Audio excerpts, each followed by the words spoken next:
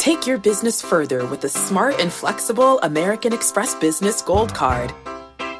You can earn 4 times points on your top 2 eligible spending categories every month, like transit, U.S. restaurants, and gas stations. That's the powerful backing of American Express. 4 times points on up to $150,000 in purchases per year. Terms apply. Learn more at americanexpress.com/businessgoldcard.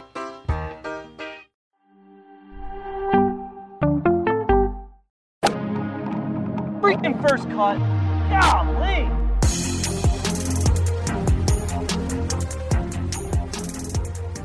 Welcome to the First Cut Podcast. I'm Rick Gaiman, and this is your DFS preview for this week's Wyndham Championship. And joining me to break it all down, Sia Najad is here. Sia, what up? Rick, what is up? After watching you play golf last week, I got to wonder, are you going to be in this tournament? Are you a late ad? I'm the 90th alternate, so we need a couple of guys to drop out of here, and then I'll be right in the mix. You can roster me for the min price. I can fail to make the cut, and all will be right in the world, I think, is the way this whole thing shakes out. Greg Ducharme is here. Greg, you are back in action. Good to have you on a Monday. Well, I'm very, very, very happy to be back. If you have to miss one for, vacation and family time, I personally can live with that, but to miss 2 in a row, it's out of the question. I'm thrilled to be back. I love, this is the thing. I took a little vacation last week, a little more than a week. And one thing that I realized is how much I love covering this stuff with you guys. So it brings a lot of appreciation to me. So I'm fired up. But Rick, before I know this is a long intro, and I don't mean to get on a soapbox here, but you're around playing golf. Sweet to watch. Okay. It's a great idea. But the biggest piece of advice I can give you, you can't make the title "My Chipping Sucks." You can't. That's an ode to Victor. Now I understand. But you can't say that. You can't say that about yourself.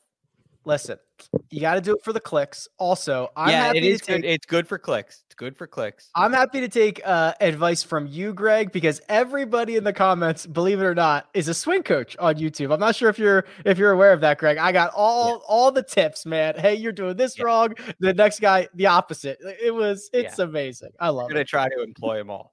But it's like you can't go into a fantasy golf competition and say I suck at fantasy golf and expect to do well. You got to go in. You got to go in with confidence, like you're going to win. So, that's my one piece of advice, but I do understand the clicks and the ode to Victor.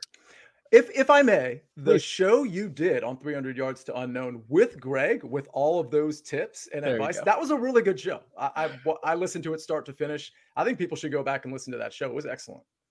Greg, well, first of all, thank you. And Greg, that is, last I checked, one of the most listened to episodes in a long time. And I got a lot of feedback about that. People love that. Might have to have you back on and keep on the grind. Anytime. We like helping you. The thing is, when somebody feels like they can get a little bit out of it, right? I know who my picks are going to be for the week. I know what I can do to improve my game. Those are the things people love, and it's what I love to do. So thank you for having me on. It was an honor. Well, let's be confident about this slate. The Wyndham Championship, Sia Sedgefield Country Club hosting every year since 2008. It is indeed a Donald Ross design, but I think the big overarching storyline you're going to hear a lot, Sia, is it's the regular season finale. This is where every shot counts, right? This is where you either make or break your opportunities to get into the FedEx Cup playoffs. That's the narrative for the week. Do you care about that in your fantasy lineups? Not really. I've kind of found if you go back historically and you look at hey this guy like Ricky Fowler needs to do well in this tournament to qualify for such and such. It usually it's not high impact in my opinion. That doesn't mean that those guys can't do well. I just think those guys are probably going to do well because of course history, like you might have here, or because of recent form, things, or how they look relative to the field. But in terms of hey man, they need to make it to get into the playoffs. I just don't think that's a narrative. I'm the captain and king of narratives, but that's not a narrative I think I want to get into.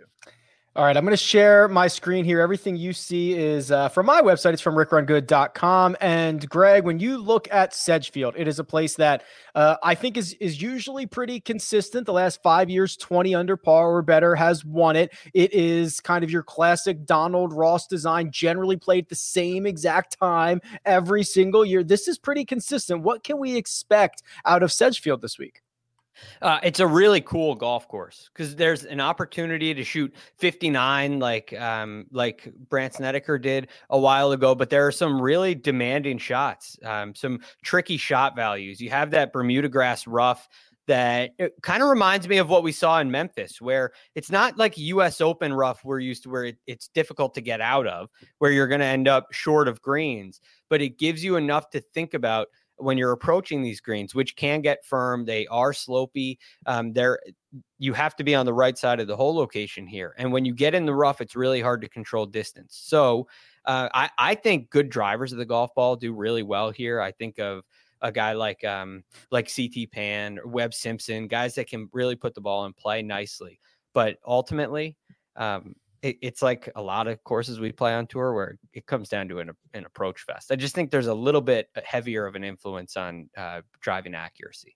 Yeah, the Webb Simpson championship is what we could call this. See, we'll get to that a little bit later. But Greg's eye test and my data test align. So I run this for the last dozen years. The Sedgefield data is really, really strong because of everything that I mentioned. We haven't missed a year. It's hosted constantly, generally the same exact spot on the calendar. And driving accuracy was the strongest correlated stat to success. Webb Simpson certainly helps in that category, but being able to play out of the short grass, giving yourself a lot of, in this case, a lot of wedges, a lot of 9 irons into these greens, that is how you are going to separate yourself from the rest of the field. Yeah, and you could almost just look at those top 3 that you have there: driving accuracy, birdie or better percentage, strokes gained, putting.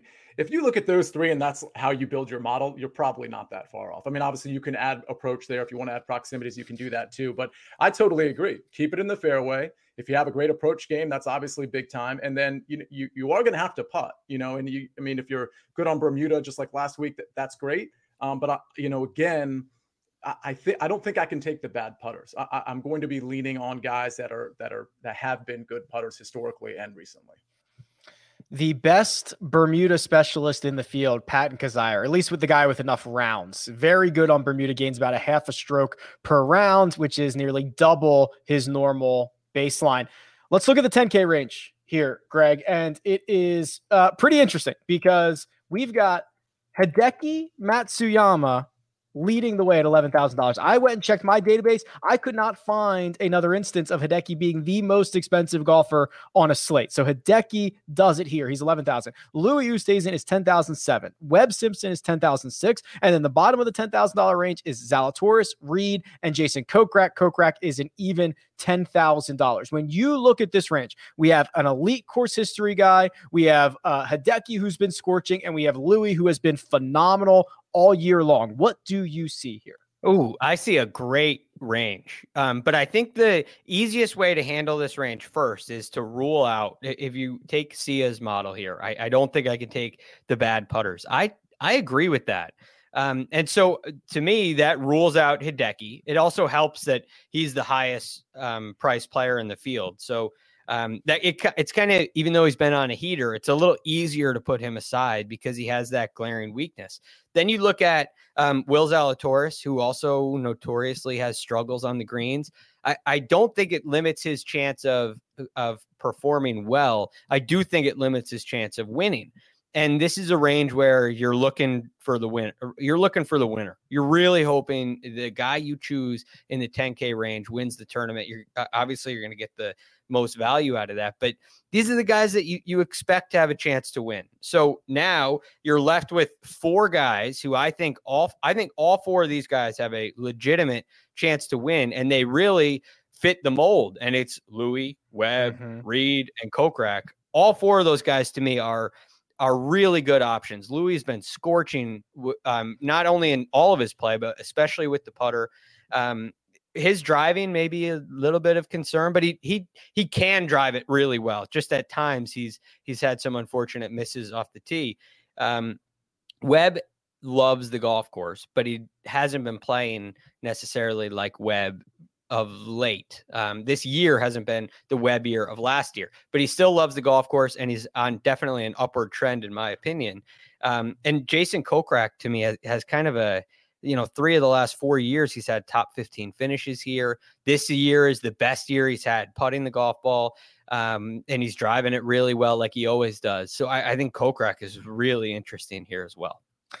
Let's dive deeper into Webb here, because he's the one that we're going to have to make a decision on. Sia, you're probably going to have to take a stand on Webb Simpson, either for him or against him. And Greg's right. The last couple of months for Webb haven't been particularly great. And the first 3 rounds in Memphis weren't particularly great. He lost strokes on approach in each of the first 3. And then just in time to head to his favorite golf course on the planet, he goes out and shoots one of the lowest rounds of the day on Sunday, gains 3 strokes on approach, which, by the way, Sia, Webb mentioned that in an interview. I think he told, I'm going to step on myself here. Did he tell Michael, did you have Webb on Sirius? Yes, this morning. Okay, I was going to jump. I didn't want to step on Sia's toes, but I was going to say, I'll give you a quick insight before, and I'm dying to hear what Sia has to say, but he talked about how the key to his win at Waste Management was his increase in distance. He was able to pick up 10 or 15 yards, and it led to that win. It took some bunkers out of play. But in doing that, he got a little more side bend in his swing, and it affected his iron play, which all year I've been saying Webb hasn't been as sharp with his irons. And he confirmed it today, which was really cool. But since the Open Championship, he's kind of been working away from that a little bit, keeping his shoulders a little more level. We don't need to get technical here, but it's improved his iron play. And he's starting to, at least whether the stats bear it out or not, he's starting to feel better with his irons. And that's the area that he's really attacking, the area that he's focusing on. And I think that bodes really well for him heading into a place that, you could call it the Webb Simpson Championship just as easily as the Wyndham Championship. Yeah, he literally named his daughter after this event, Wyndham. I just liked the fact, Sia, that he knew that he gained 3 strokes on approach in his final round. He's very in tune with what he's doing out there. But this, to me, this is one of the most difficult decisions you're going to have to make this week. Are you a Webb guy or are you not a Webb guy? That's going to be the question a lot of people are asking themselves. Yeah, and I think I'm going to be a Webb guy a little bit, but not a lot. And I know that's kind of a cop-out answer, but let me give you why I'm saying it like that. It's because I think I want to play a little bit contrarian up here too. First of all, I do like Louis. I'll say that. I do like Webb Simpson. And by the way, I listened to Webb Simpson on PGA Tour Radio, Sirius XM, yesterday after his round. I didn't hear him this morning, Greg, on your show, but he was really confident. He was really happy with his round. He was really excited to go to the Wyndham. And he actually mentioned, getting COVID earlier in the year and kind of being injured overall, like in the first 6 months of the season. And it sounded like he's finally past that. And he sounded really confident going into next week. So I think that's just kind of an interesting side note. I do think he sort of turned a corner, not just with what we saw in round 4, but mentally it sounds like he turned a corner as well. I like Louis. I mean, Louis grades out so well, but I do want to mention Zalatoris and Hideki. I think those are potentially sort of contrarian plays when we see ownership percentages bear out. Hideki, listen, he lost with the putter last week. No huge surprise, but it wasn't a huge loss. It was less than a stroke, but he gained 13.19 strokes tee to green last week. He was plus 8.88 on approach. I mean, he's striking the ball so well. I think all of these guys in this upper crust have plenty of win equity. It's just a matter of, where you want to take your chance. And I think you can take a chance with Hideki and Zalatoris, who, by the way, Zalatoris gained almost 4 strokes putting last week too. I know he's just been a really bad putter, and he's kind of been bad for Zalatoris standards, the last 24 or 36 rounds or so. But if that putter has sort of come around, and it's a big if, but we saw some evidence of it last week, I think Zalatoris could also be a contrarian play. So I like Webb, but I like Louis, but I also like Hideki and Zalatoris. And if the ownership is right, I think I might take a stab there. Zalatoris 10,300. Let me put a bow on this $10,000 range because I don't get to do this often. But here is Webb Simpson's results at the Wyndham Championship since 2010. And I'll go oldest first. 8th win, 22nd, 11th, 5th, 6th, 72nd, bum, 3rd, runner up, 3rd. I mean, this is Daniel Berger at Southwind, Webb at Wyndham. I mean, this is elite level stuff here. So I wanted to make sure I mentioned it before we move on. If he wins this week, or if he wins here again, well, let's just say hypothetically it's this week. So he's got 2 wins at the venue now. This, I think, is the strongest course history example, like the strongest horses for courses example we have on the PGA Tour. I think it's stronger than Berger at Southwind. Yeah. I'm not sure there's a better one. Maybe Brooks Koepka in majors if you count that. But what did Stricker do at John Deere besides the 3 wins? Not as good as like this. It was 3 in a row, but it was not as good as this. He had a couple of like 50 somethings, a couple of bizarre ones, which this is all off the top of my head, but it doesn't, the non-wins with Stricker didn't wow me as much as they do for Webb here. And this obviously with the caveat of non-Tiger, because Tiger at Bay Hill would have been. Yeah, everything is non-Tiger because that's all the default number one. Right. All right, fair enough. $9,000 range here. See Brian Harman, Tommy Fleetwood, Sung Jae Im. I've got some thoughts about those guys. I've also got some thoughts about Russell Henley. And then we go to the bottom of the range. Matthew Wolff, Adam Scott, Siwoo Kim, who had himself a Sunday, and Bubba Watson. $9,000 range. Who's moving the needle for you? You know, for the first time in a long time, and with all due respect to the players in this range, I really hate this range. I honestly don't love anybody. If you made me pick a couple guys, I'd start with Russell Henley. Yeah, let's start with Russell Henley. Sure. And I like his course history here. And he's popped lately. You know, he's been a little inconsistent, but certainly a great course fit. I like him quite a bit. And I think, you know, Brian Harman, he was pretty underwhelming last week. That might keep people off him, especially at a 9,900 price tag. But, you know, again, he has good course history here too, a 27th and a 6th his last 2 tries here. He's obviously a good course fit. I didn't love how he played last week, but, you know, he had a 19th at the Open. So his recent history is pretty good, 5th at the Travelers. Those are the 2 guys I like, but again, I'm not on anybody else. Henley, the last time we saw him, it was a while ago. It was the Open Championship. He missed the cut. His 3 starts before that were all top 20s. He gained a bunch of strokes on approach in each of those. He's now gained on approach in 4 of his last 5 measured events. We don't have his Open Championship numbers. They do not exist. Henley back in action this week. So, okay, Greg, if Sia, who notoriously loves the $9,000 range, doesn't like it. Can I get some love out of you for some of these guys? I wouldn't go as far as to say love. Oh man. Okay. But I don't hate it as much. I mean, this isn't a new t-shirt here. There's some, I think there's an interesting guy, Brian Harman, who you mentioned, I really like. I definitely think he is a very solid play. I don't think he's a guy that I would stay away from by any means. He fits the course and his play, although, yes, it wasn't great last week, it wasn't alarming. There was nothing bad. If you look at his recent form and you saw a win T36, T19, cut T5, T19, T8, you'd say, okay, this guy, he had it coming. He had something coming here. There's no real high rounds. There's a lot to like about Brian Harman. So he is a guy I'm fairly confident with. He's a good play. The interesting play to me is Adam Scott here. Ooh. Which I don't know if I've liked Adam Scott in an event since like the Genesis. I was going to say since Riviera. Yeah. Like, I don't think there's been one where I've said, okay, this is Adam Scott time.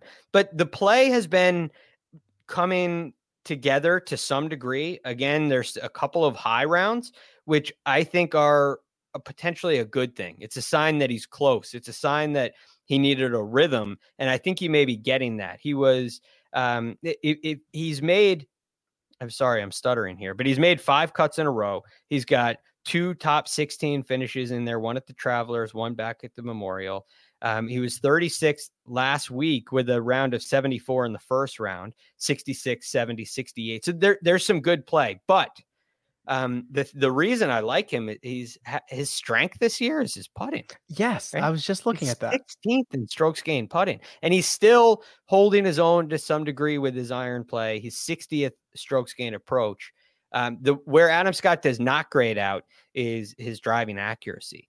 But with that golf swing, it's hard for me to picture Adam Scott spraying the ball and hitting it out of play, and that being why he doesn't contend. So I feel like he can hit some fairways when he needs to. I think he likes a tree line style golf course. I think it should be a good fit. And he might be Brian Harman would be my top choice in this range, and Adam Scott would be my second choice. Since the Farmers, that was at the end of January, Patrick Reed won that event. Since the Farmers, Adam Scott's been the 7th best putter on the PGA Tour, or excuse me, in this field. He's ahead of Patrick Reed, and Brian Harman's the 5th best putter in that time period. Of course, Louis Oosthuizen is number 1. He's been rolling the rock like crazy. I've got one guy, Sia, and then I want to tell a little bit of a story. I can feel a case to be made for Sung Jae Im, who lost, let's see, 4.6 strokes putting last week. It was the second worst putting performance of his career, which is rare in itself because leading into that event, he had been a very good putter. He had gained strokes in 5 straight. He's starting to figure out the ball striking. Bermuda is historically his best putting surface, and he has 2 top 10 finishes at this event in the 2 opportunities that he has played it. I could make a case that we are trending towards a Sung Jae Im week. Your thoughts, please. Well, a couple questions first. I mean, we were on Bermuda last week, right? We were. Okay, and he lost almost 5 strokes putting. So I just wonder how much of an advantage that is to him. Now, of course, you could have a bad few rounds putting. I totally get that. The problem I have with Sung Jae is you're right. He's trending in the right direction, but at this price tag, is this something we want to take a chance with? I mean, if you look at, I think T to Green, he only gained maybe a stroke throughout the tournament last week. That is correct. Rounds.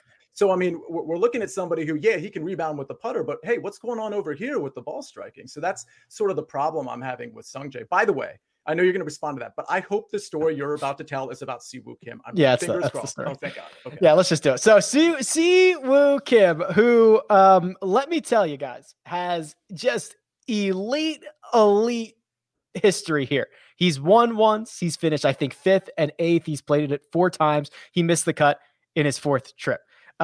So I'm sure there's a lot of excitement to be rostering Mr. Siwoo Kim this week. Now, you might have seen that he made an 11 on, what was it? The par 3 11th, I think it was. Is that right, Greg? 13? It was 1 on the second 9. I don't remember. I think it must have been was it 14? I don't remember. And it doesn't matter. It's got to be 11. I think it was 11. I think it was 11 too. So he puts 5 balls in the water and he goes on to lose 10.2 strokes on approach on Sunday, which, and Sia, you know this, I'm happy to write off 5 balls in the water as a bad hole and not even worry about it. But he also lost strokes and a lot of them on approach in the other 3 rounds to the point where he lost, and I want to make sure I get this right, 17 strokes on approach last week at the WGC, which is in my database by far the worst single week of approach play. Now ahead of Smiley Kaufman at the 2021 Barbasol. So real quick, if you're not watching this on YouTube, I do encourage you to watch it because Rick just had the round by round breakdown, and it really gives you an illustration because you might think, well, all the loss on approach was just, that hole in that round. No, I mean, he was pretty bad on approach throughout rounds 1 through 4. I mean, really bad. It's so funny to me because he also lost almost 8 strokes, with the putter. He only gained around the green. I mean, he gained 7 strokes around the green, which is actually kind of miraculous. Lost 17 on approach and 8 with the putter. It's bananas. Like, it doesn't even, it's so hard to even imagine somebody being able to do that. Look, here's the thing about the around the green. Well, I got 2 things on this. One, if you're gonna lose that many strokes approaching the green, it doesn't. If you're gonna hit 5 balls in the water, it doesn't come from out of nowhere. It doesn't just pop out of nowhere. That is, something's broken. And it's clear the numbers really bear that out. Something isn't working and you just completely lose it and you don't know where to go to find it. You don't have a shot to get it in play. You have nothing that's safe, nothing to get a ball on a green, which players who are playing well all have that shot. Second, the strokes gained around the green thing is, I think, one of the most unique. I think it's the most unique categories in strokes gained, because if you miss a lot of greens, you have a lot more opportunity to gain strokes cumulatively. So you see somebody gain 7 strokes around the green. When you miss that many greens, you got a lot of chances. And It doesn't necessarily mean the short game's elite. So it can be a little misleading. And I've seen over the years, those two things go together. Really bad iron play and kind of positive around the green play. And my theory is that it's because it's cumulative. Yes. If you're not following what Greg is saying, imagine if you have one chipping opportunity and you hit a great chip and you gain a half a stroke on that single chip and you hit every other green. You do not, it's a cumulative stat. You never have another opportunity to gain. If you miss every green and you're chipping 18 times around and you are above average 18 times around, you are going to rack up strokes gained around the green because you have more opportunity to do so. It's kind of a wonky little thing. Right. And I think that's really the only strokes gain category where it can be that misleading, where it's so much affected by another area of the game. Right. I don't really think putting is. I think putting does a nice job of breaking it down and separating it. I think approach play may have a little bit of that, like you and I have talked about before, Rick. But I think it does a nice job of honing in on iron play. Off the tee is the most pure. There's nothing else that affects that number. Yeah, and everybody's hitting the same number of shots off the tee. Putting, everyone is kind of hitting the same number of putts, but if you're hitting more. It's reflecting your shot. Everyone is basically hitting the same number of approach shots, but they're not all hitting the same number of around the green shots. That you nailed it. Yeah. So Sia, are we playing this guy or not? We're not playing this guy, right? I'm not playing this guy. No. Okay. I can't, man. Listen, he is unpredictable and he's very hard to figure out. But there is really no metric outside of the fact that he has played well at Sedgefield in the past that you could hang your hat on for this week. Does he have a birthday or anything? Sia? Oh, well, I'll have to look into that. So far, I've just done the narrative game naming their children after the tournament, and of course, Webb Simpson ranks out number 1 there. There you go. That's all you need for this week. We're going to get into the $8,000 range. This is where I think we started to get into some real value. There's a couple more stories I need to tell, but first, we're going to take a quick break and hear a word from our partners.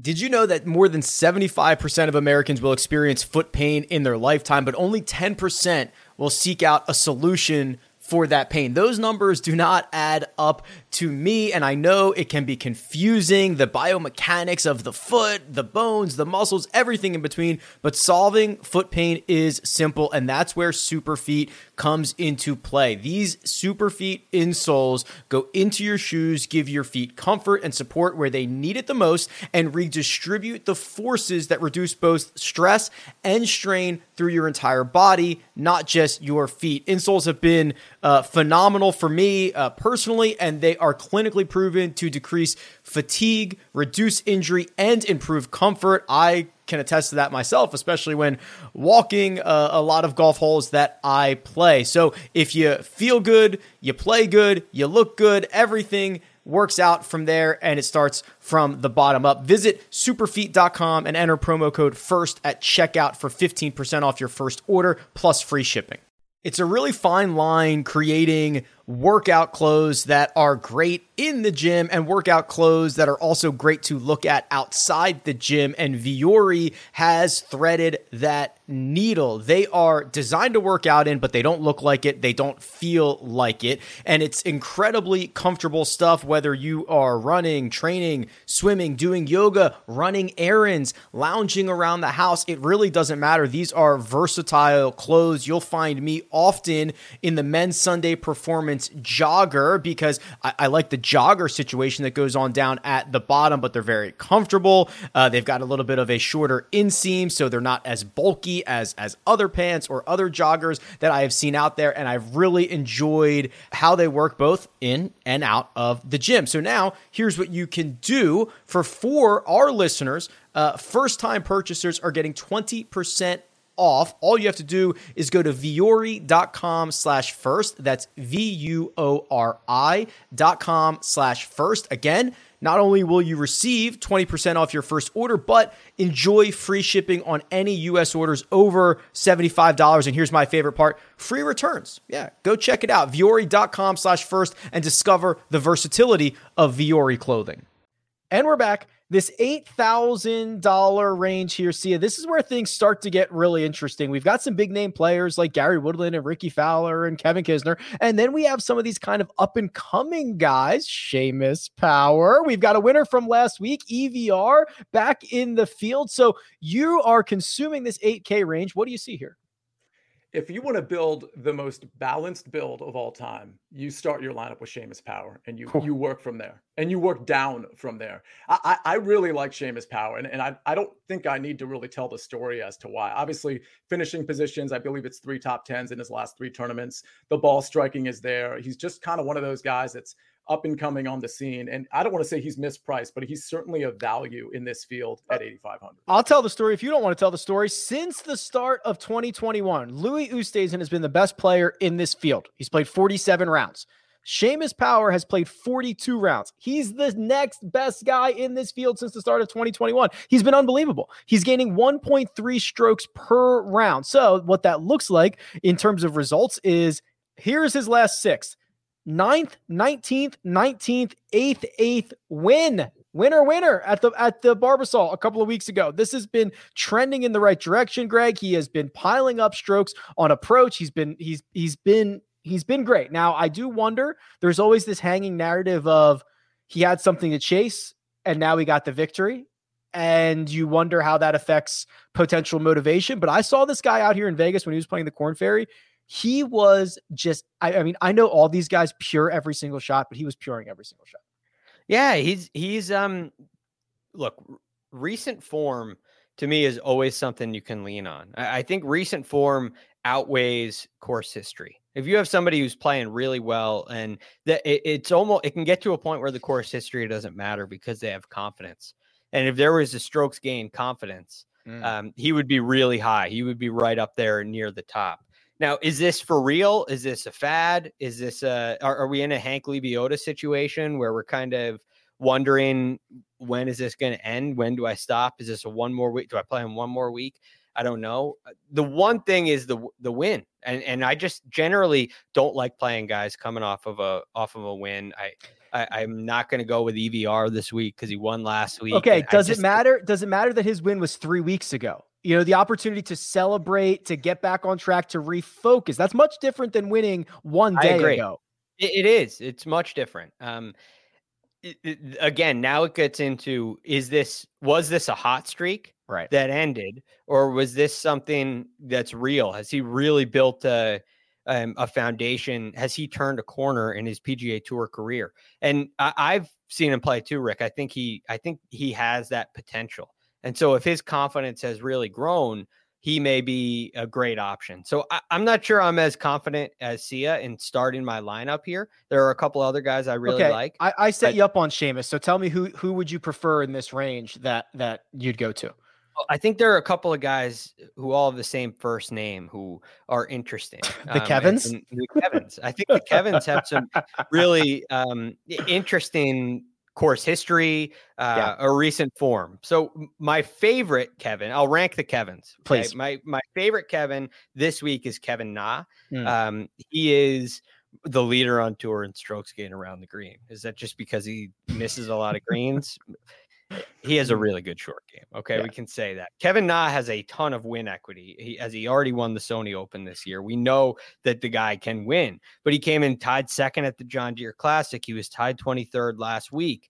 And back at the Travelers, he came in tied 47th with a poor Sunday round of 72. But in his last 12 rounds, he's only shot 2 rounds in the 70s, a 72 at the Travelers, like I mentioned, which was in June, and a 71 last week in the Friday round.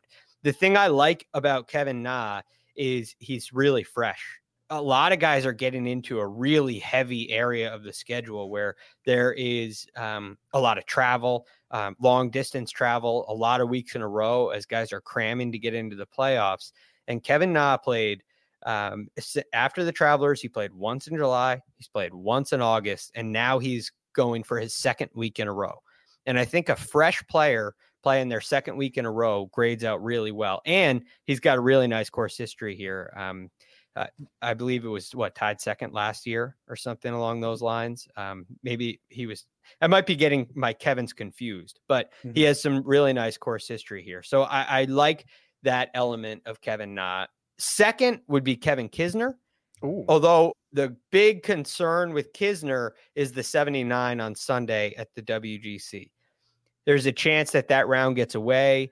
You make a couple of big numbers, it can get away from you quick out there, but it is a concern of mine. But Kiz has been playing some, not the kind of golf I typically like. But I think there is something going with him because he's a really good putter. And I really like that aspect. I think it's a really good course fit. He is an accurate driver of the golf ball. He's 20th on tour for the year. He's 14th in strokes gained putting. There is a fit here. And he has 3 top 10s at this venue as well. So I think Kisner fits. And I like Streelman's approach game. And I liked what I saw from him last week. So he would be my third, Kevin. He's definitely an option. He was 19th at the Open Championship. Yeah, and the team missed 2 cuts before that. Streelman did, but in his 5 before that, they were all top 26s. So basically, 5 top 26 finish, or excuse me, 6 top 26 finishes in his last 8 starts for the Streelman version of the Kevins. Okay, Sia, would you like to take a crack at ranking the Kevins, or would you like to point out someone else in the 8K range here? I'll rank the Kevins. Okay. I'll go Streelman, Na, and then Kisner. Listen, Kisner lost 11.55 strokes tee to green last week. I realize that's just 1 week, but it's kind of scary. He lost over 9 strokes on approach, and you showed it. You showed the round by round, which again, you can see watching us on YouTube. It was pretty much every round where he was losing on approach. Again, it's just one tournament. I'm not going to single him out in the sense that he's terrible all of a sudden. But as he ranks towards some of the other guys I like Kevin Streelman, for example, or Seamus Power, or Charles Schwartzel, the other guy that I like in the 8K range, it's just not something I'm interested in. Okay, let's talk about Schwartzel here, because the last time we saw him was a runner-up at the 3M, which I got to tell you, Sia, feels like a decade ago. There's been a lot of golf that has been played all over the globe since then. I can't imagine many people necessarily remember it, but it's not just that event. He's been on a pretty good stretch of golf right now. Yeah, he has. I mean, he's striking the ball really well. And I think it's a really, this is really interesting because Greg brought up recent history versus course history. And I agree with him. I tend to lean more recent history than I would course history. But I think Charles Schwartzel and Kevin Streelman, for example, are an interesting case study in terms of bad course history and good recent history. And I think the opposite is true for Siwoo Kim and Sung Jae Im. I think when we look after this tournament, we can look at those 4 guys and see kind of what bore out from whether recent history was better than course history or vice versa. But Charles Schwartzel, listen, this show and myself, we've been on Charles Schwartzel for quite some time. And in this field, I don't think he's elite, but I think he's a guy that can contend on a Sunday afternoon, especially the way the ball striking is going and his recent form. And he does have some good course history too. I mean, he did miss his last cut, Sia, but he was tied 3rd in 2015, tied 14th in 2012. So those are the only 3 times he's played here. And when he missed the cut last year, he shot 70-69. So I don't think you're far off at all. I like this Schwartzel play. He has gained strokes off the tee in 9 consecutive measured events. The only event that is not measured during that stretch was the one that he and Louis Oosthuizen lost in a playoff to Leishman and Smith at the Zurich Classic. So we obviously played well that week. Yeah, these are pretty strong advanced metrics for a guy that, again, it's early on a Monday. We'll see how this shakes out, but could fly a bit under the radar just because people forgot about him. It's been a long time since we've seen him play. Greg, before I move on to the 7K range, anybody else in the 8s we want to hit on? Oh, I was looking at Schwartzel after the Kevins. I think there are a couple guys that I would stay. Like I already mentioned, EVR, I'm not all that interested in. Yeah. Justin Rose, I think, is just a very curious case.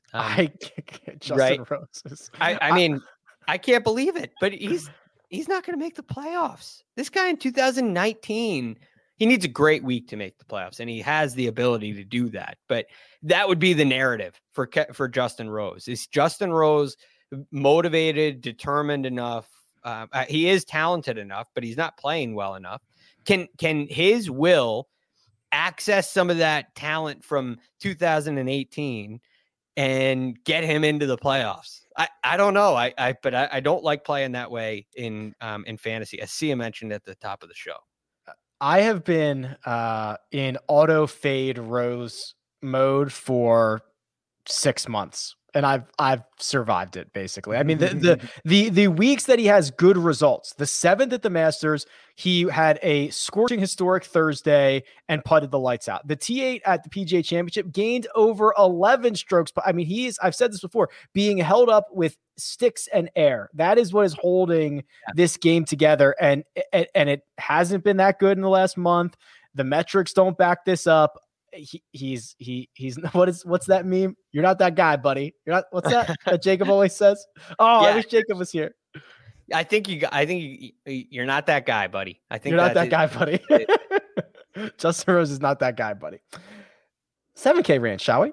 Let's do it. 7K range starts with Brandt Snedeker, also pretty good history around here. Mito Pereira, who's played a lot of golf all over the globe, goes all the way down, to Mark Hubbard, Ryan Armour, Kyle Stanley, Doc Redman, to name a few. What do you see here?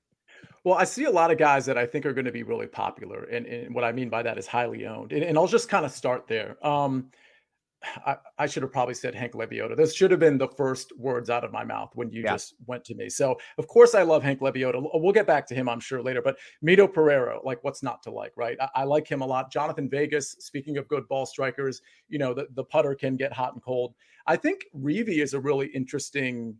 Now, he's starting to look really good with the putter, and the ball striking has been there lately. Like 4 of the last 6 tournaments, he's gained either 5 strokes or more ball striking, and the putter has sort of come around a little bit. So I think Reavie's an interesting play. And the last guy I'll mention, who is sure to be popular as well, is Ryan Armour. I mean, Ryan Armour's basically your perfect course fit. He's going to keep it in the fairway, solid on approach, can get hot with the putter. I mean, Armour certainly has it all. I think he's going to be another popular guy. Let me just go ahead.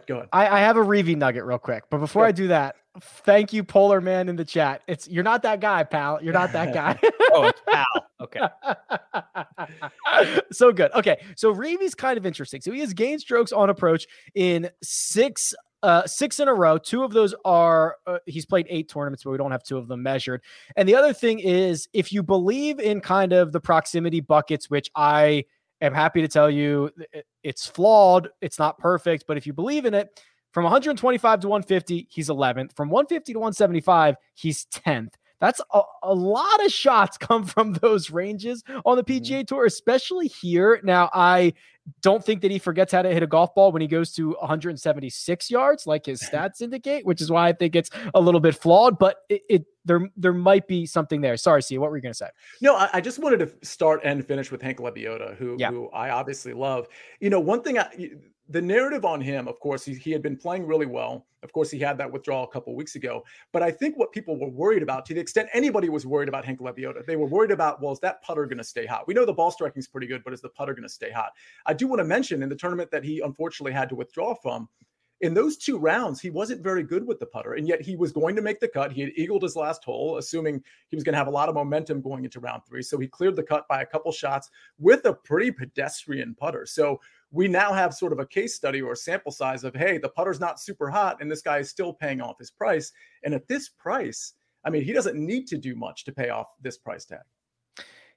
So it was WD, then where he had made the cut on Friday night. If you didn't see that, he left to attend to a family medical emergency. The 3 starts before that were all top 8 finishes. And the 4, 5, 6, 7 starts before that, he had made the cut, and every single one of them had been piling up top 20. So if you assume that version of Lebioda is coming back this week to Greensboro, you're probably in for a pretty nice little week. Okay, great. Your turn. $7,000 range. There's a million names here. So where do we start picking these guys out? The first guy I think is really interesting. And I'm usually not in this camp, but this week I think I am. He's at 7,800. It's JT Poston. Now I watched JT Poston give away a tournament 2 starts ago at the Barbasol. He should have won that event. He shot 65, 66, 66, and 70, where he hit it out of bounds at 15. And they had to get the string out and everything, and it was it wasn't. hard. It was a slow motion car wreck is what that was. It was just brutal to watch. But he came back the next week. Yeah, the very next week at the 3M, and he put together 3 great rounds, 69, 66, 66 on Sunday. It was a 76 on Saturday that really derailed him. Now, when you have a guy like JT Poston, who is second on the PGA Tour in strokes gained putting, he is a great putter. And if you watch the Barbasol, that was on full display. So I love that aspect. He's won here before. I love that aspect. And I think he's really motivated, where maybe Seamus Power has kind of reached that summit and is on, that was the peak, and he's going to kind of come back to normal a little bit.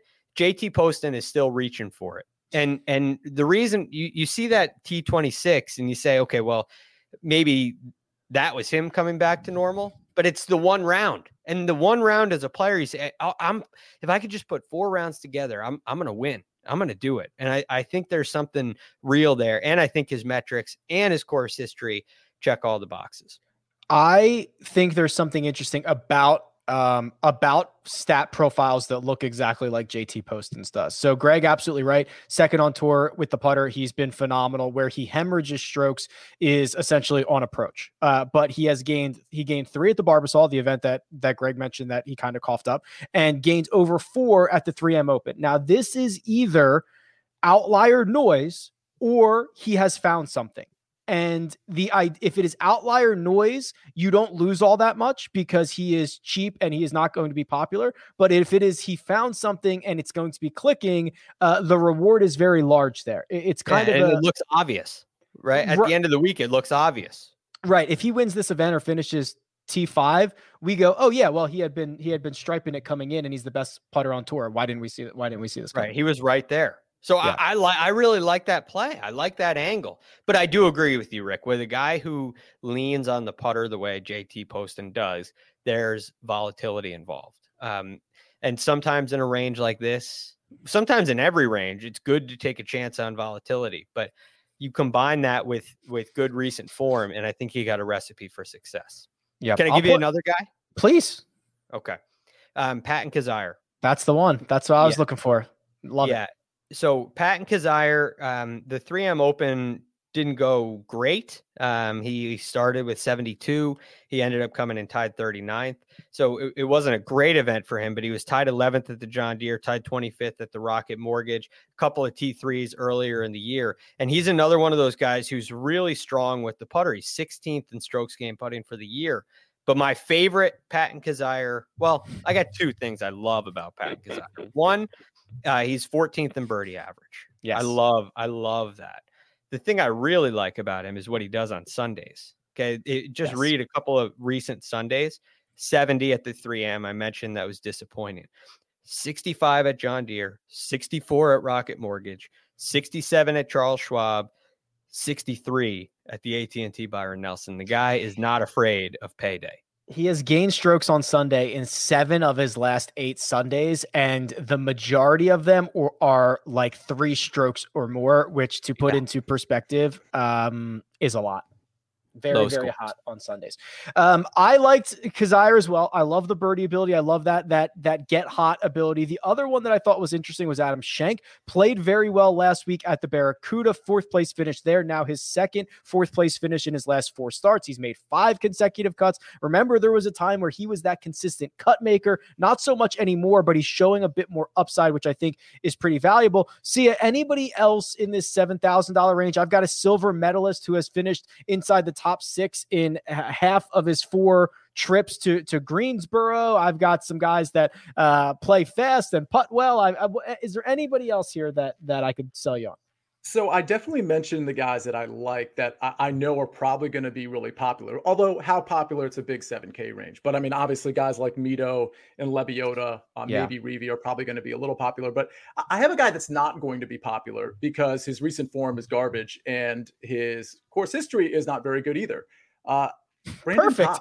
I love him. Right. He hasn't been good and he stinks here. I love him. I'm sorry. The Rafael Campos argument. No, it's Brandon Todd. I always say I like it. I looked at him too. Brendan Todd. Brendan Todd. Brendan Todd. I said it wrong last time. I So think Brendan Todd is a good course fit at the very least. Okay, course fit for sure. Because he should be the guy who plays out of the fairway and putts well, right? That's what you like about him, Sia. Now the results recently are shockingly bad. Because he had held his own for 12 or 15 months on tour, especially kind of when the tour came back. But yeah, it's shocking to see his results because you think this would be a pretty good place for him. Yeah, and it's just one of those things. I mean, do you really want to buy early on Brendan Todd? Typically no. But again, I do think he's a good course fit, and I think he's going to hit. Let's put it this way. I think he's going to hit fairways, and I know he can get hot with the putter. So it's one of those things where if everybody's going to be on all these popular guys, including myself, I'm going to be on a lot of the popular guys too. If I'm trying to find some ownership leverage, it's probably with a guy that has a pedigree like Brendan Todd. See, the thing is with Brendan Todd, you mentioned the results, how they've been like shockingly bad. He has to play really well to shoot the scores that get him in contention, and it has to be really consistent. So when I look at a guy like Brendan Todd who hits a lot of fairways and leans on the putter, he is not going to go shoot 62 the way like Patton Kizzire has that kind of capability, or Kevin Na you feel like could go shoot the eyes out of it. With Brendan Todd, I feel like he's got to be a little bit more steady. And right now he's shooting 72 and 71. And that's not far off from being 2 rounds of 67, making the cut and making it 4 rounds of 67 and finishing in the top 10, or shooting 1 round of 65 and all of a sudden he wins. So I don't think you're far off from him. Brendan Todd's a guy who can miss cuts and be a lot closer than it really looks. So I don't know if anybody cares about this, but I sometimes look at this. His last 5 missed cuts have been, he missed it by one shot or 2 shots. He never coughs it up. And that 1 or 2 shots to get yourself into the weekend, potentially move up. I mean, I think marking it as a missed cut and treating it as if he shot back 280s is much different than what he actually Absolutely did. You have to look at scores when you look at recent form. It's an important aspect. $6,000 range. This is where we are looking for some value. Starts with Adam Hadwin, Brian Stewart, Jim Herman, goes all the way down to Rafael Campos is $6,000 again. Someone named Matt Vick is $6,000. Christopher Ventura, $6,000. He hasn't played a lot recently. Actually, I don't know that. Bill Haas got into this field. I believe he was a sponsor's exemption. He's $6,000. See ya. What do you got? It's not a great range. Last week we started at the bottom with our guy Jim Herman, and so that was awesome for 18 holes. It was good for 27, awesome. I think, and then it completely fell apart. So, but I think he scored, what was it, 72 or 67 DK points. Which by the way, yes, you're absolutely right. And I forgot to point this out 40 minutes ago. Hideki Matsuyama finished second and had 1/2 point less than Abraham Answer last week because he made 2 eagles. So be very aware. We talk a lot about finishing position, but it is not always perfectly correlated with DraftKings points. Birdies in bunches is always going to be king. Right. And I think if we're talking about Jim Herman, he clearly outperformed his min price of 6,000 last week, regardless of Saturday and Sunday not going very well for him. But let me just make it fun and then start at the bottom, and then I'll just give a few other names. I don't love this range. And the cool thing is, I think the pricing is so soft in this tournament, especially in that 7 and 8K range. To me, you really don't have to dip down into this range much unless you just really like a guy. But I'll tell you, I want to follow guys that are good putters. And so this guy doesn't fit that narrative, but he has made 5 out of the last 7 cuts, and it's Michael Gellerman at min price 6K. So if you feel like jamming in a 6K guy because you want to, stack some guys at the top, I think you could probably do worse than Michael Gellerman.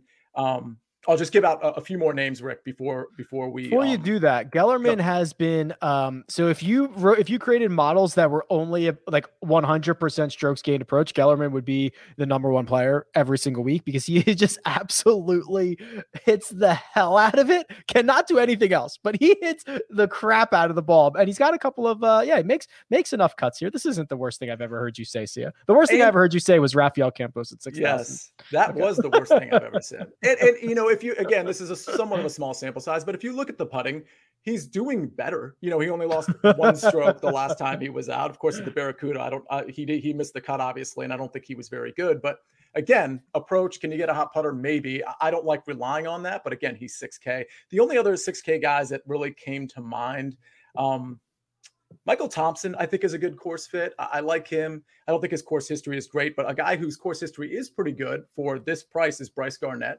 I like him. I think he'll find the fairways and could potentially get hot with the putter. And I'll just give one other name out. He's a random. He almost sounds like a fake golfer, we talk about from like a video game. Is this guy even real? Mark Anderson at 6,300. He's made 3 out of the last 5 cuts. Now, he can get super volatile with the ball striking. Super volatile. But he does sometimes, with the putter and with the ball striking, he does sometimes pop like every other tournament. So I think he's somebody to consider. I've never said these words, but if you were ever going to play Bryce Garnett, I think this is probably the week. You mentioned it. See a couple of good results here. He does the 2 things that I think are interesting: hit fairways and putt, and see what happens. So Bryce Garnett, $6,800. I'm worried, but hey, we're in the $6,000 range. And Greg, when we're in the $6,000 range, we got to take some shots. So what shots are we taking? Okay, so I got a couple, and I think there's some reasonable plays in this range. One is Jim Herman. I know that we were on him last week and it didn't necessarily finish well, but that's a big time event. That's a really big stage for a Jim Herman. And there, you could definitely look at that tournament last week, even though it was a 73-75 over the weekend, and say, hey, I'm proud of him. So I'm in that camp. And I look at a guy who's all of a sudden one of the ultimate poppers on the PGA Tour, the guy that is like the laughing stock of the tour, who all of a sudden wins. And now all of a sudden he's playing consistent golf ever since the Memorial, all the way back in early June. He's done nothing but finish inside the top 30 until last week. And as a past champion in a field like this, I think he's worth another shot. I do think it's interesting that there was the Jim Herman love last week that no one will go back to, but you can still look at it and say, well, he outperformed his price. He is now on a stretch of, 5 pretty decent weeks. And we did that the week before he goes to the place that he won at last year. There's something here to be said about just rolling Jim Herman right back out there. I'd go right back to him. I don't have any problem with that at all. Because I think that 73-75 over last weekend is not indicative of his form. I think it's just it's a little bit of a big stage for him. And that's okay. And it happens on other stages too. It can happen. I don't think it's all that bad. I don't think it's anywhere near as bad as it looks. So a couple of other guys in this range. I'll give you 2 other names. This is all recent form play. Okay. Roger Sloan, and Sam Ryder. These guys, they're trending in the right direction. For Roger Sloan, it was tied 31st at the Barbasol. It was tied 16th at the 3M. And last week at the Barracuda, it was 6th place. The guy is feeling confident. I think that has a really, really, really strong value. And he's outside the bubble looking in to get into the playoffs. He sits at 131st right now in the FedEx Cup. He's one of those bubble boys that I think is going to have a real chance come Sunday. And then real quick on Sam Ryder, you're talking about 3 pretty good finishes in a row. Maybe Barracuda tied 34th. It doesn't impress you, but it was a tied 25th at the 3M and a tied 3rd at the Barbasol before that. And the Barbasol is where he gained 11 strokes on approach. Sloan was my favorite as well. He's just been piling up, made cuts. He's got 2 top 40s in the 2 trips that he's made to Greensboro. He's showing a little bit of that upside. Yeah, Sloan was my favorite at 6,700. Let me jump in real quick because with Roger Sloan, and this is, I think, sort of the fallacy in just relying on models completely, because you just showed Sloan's what I don't know how many tournaments it showed on the screen, but his strokes gain metrics, the last 2 or 3 times out, everything has really measured out. The approach game has been excellent. The putter has been excellent. But look at the John Deere Classic. Yeah. He lost so many strokes off the tee and on approach. I mean, that's a total of almost 10 strokes. So if you're looking at a model and you're looking at the last 24 rounds, well, it's going to tell a much different story because he's going to be ranked like 95th and 110th in all these categories. A fifth of those rounds, he was absolutely horrible, but the other 80%, he was pretty good. Yeah. Right. And so again, I'm cherry picking my sample size here, but my point is when you're looking at a model, you can't just generalize, oh, he's been that rank, that he's been that bad over all of those tournaments. It's just not true. You have to look at the breakdown tournament to tournament. I love it. Good point. I think that's going to do it, gentlemen. One more thing, please. I don't know if you guys saw on the first cut pod, or Greg, I don't know if you saw it. We had an all Twitter team last week, which included Jim Herman, Abraham Answer, Bryson Brooks. I can't remember who the odd man out Homa there is. was probably on there. Homa was on there. Well, guess what? I put that lineup in. I mean, it was a small tournament, but I put that lineup in and it cashed. The all Twitter team cashed. Look at that. Giving away lineups 1 for 1. Perfect winning rate. Phil was the 6th guy in that one. We just named all 6. Did Phil use the arm lock all 4 rounds? I know he used it round 1. I know he used it round 4. I thought he went back to. Do we know this? Anybody? Did you catch this? I don't know. I don't know. I'm pretty sure he switched it midweek. I'd have to look, but wow, that's pretty good. I like that. Good week for Phil all in all. Good week. Anything else before we get out of here? That's a great little nugget. Sia, thank you. Yeah, all Twitter team. Jim Herman, Twitter it's underrated. It's underrated. All right, that'll do it for the DFS preview for this week's Wyndham Championship. Tuesday is your mega preview pod, round by round recaps, obviously, and lots of implications because this is the final event of the regular season. But for now, let me thank myself for producing this show. Let me thank Sia Najad, who you can find on Twitter at Sia Najad. That's Greg Ducharme, who is the real GFD, and you can find me at Rick Run Good. This has been The First Cut, and we'll catch you next time.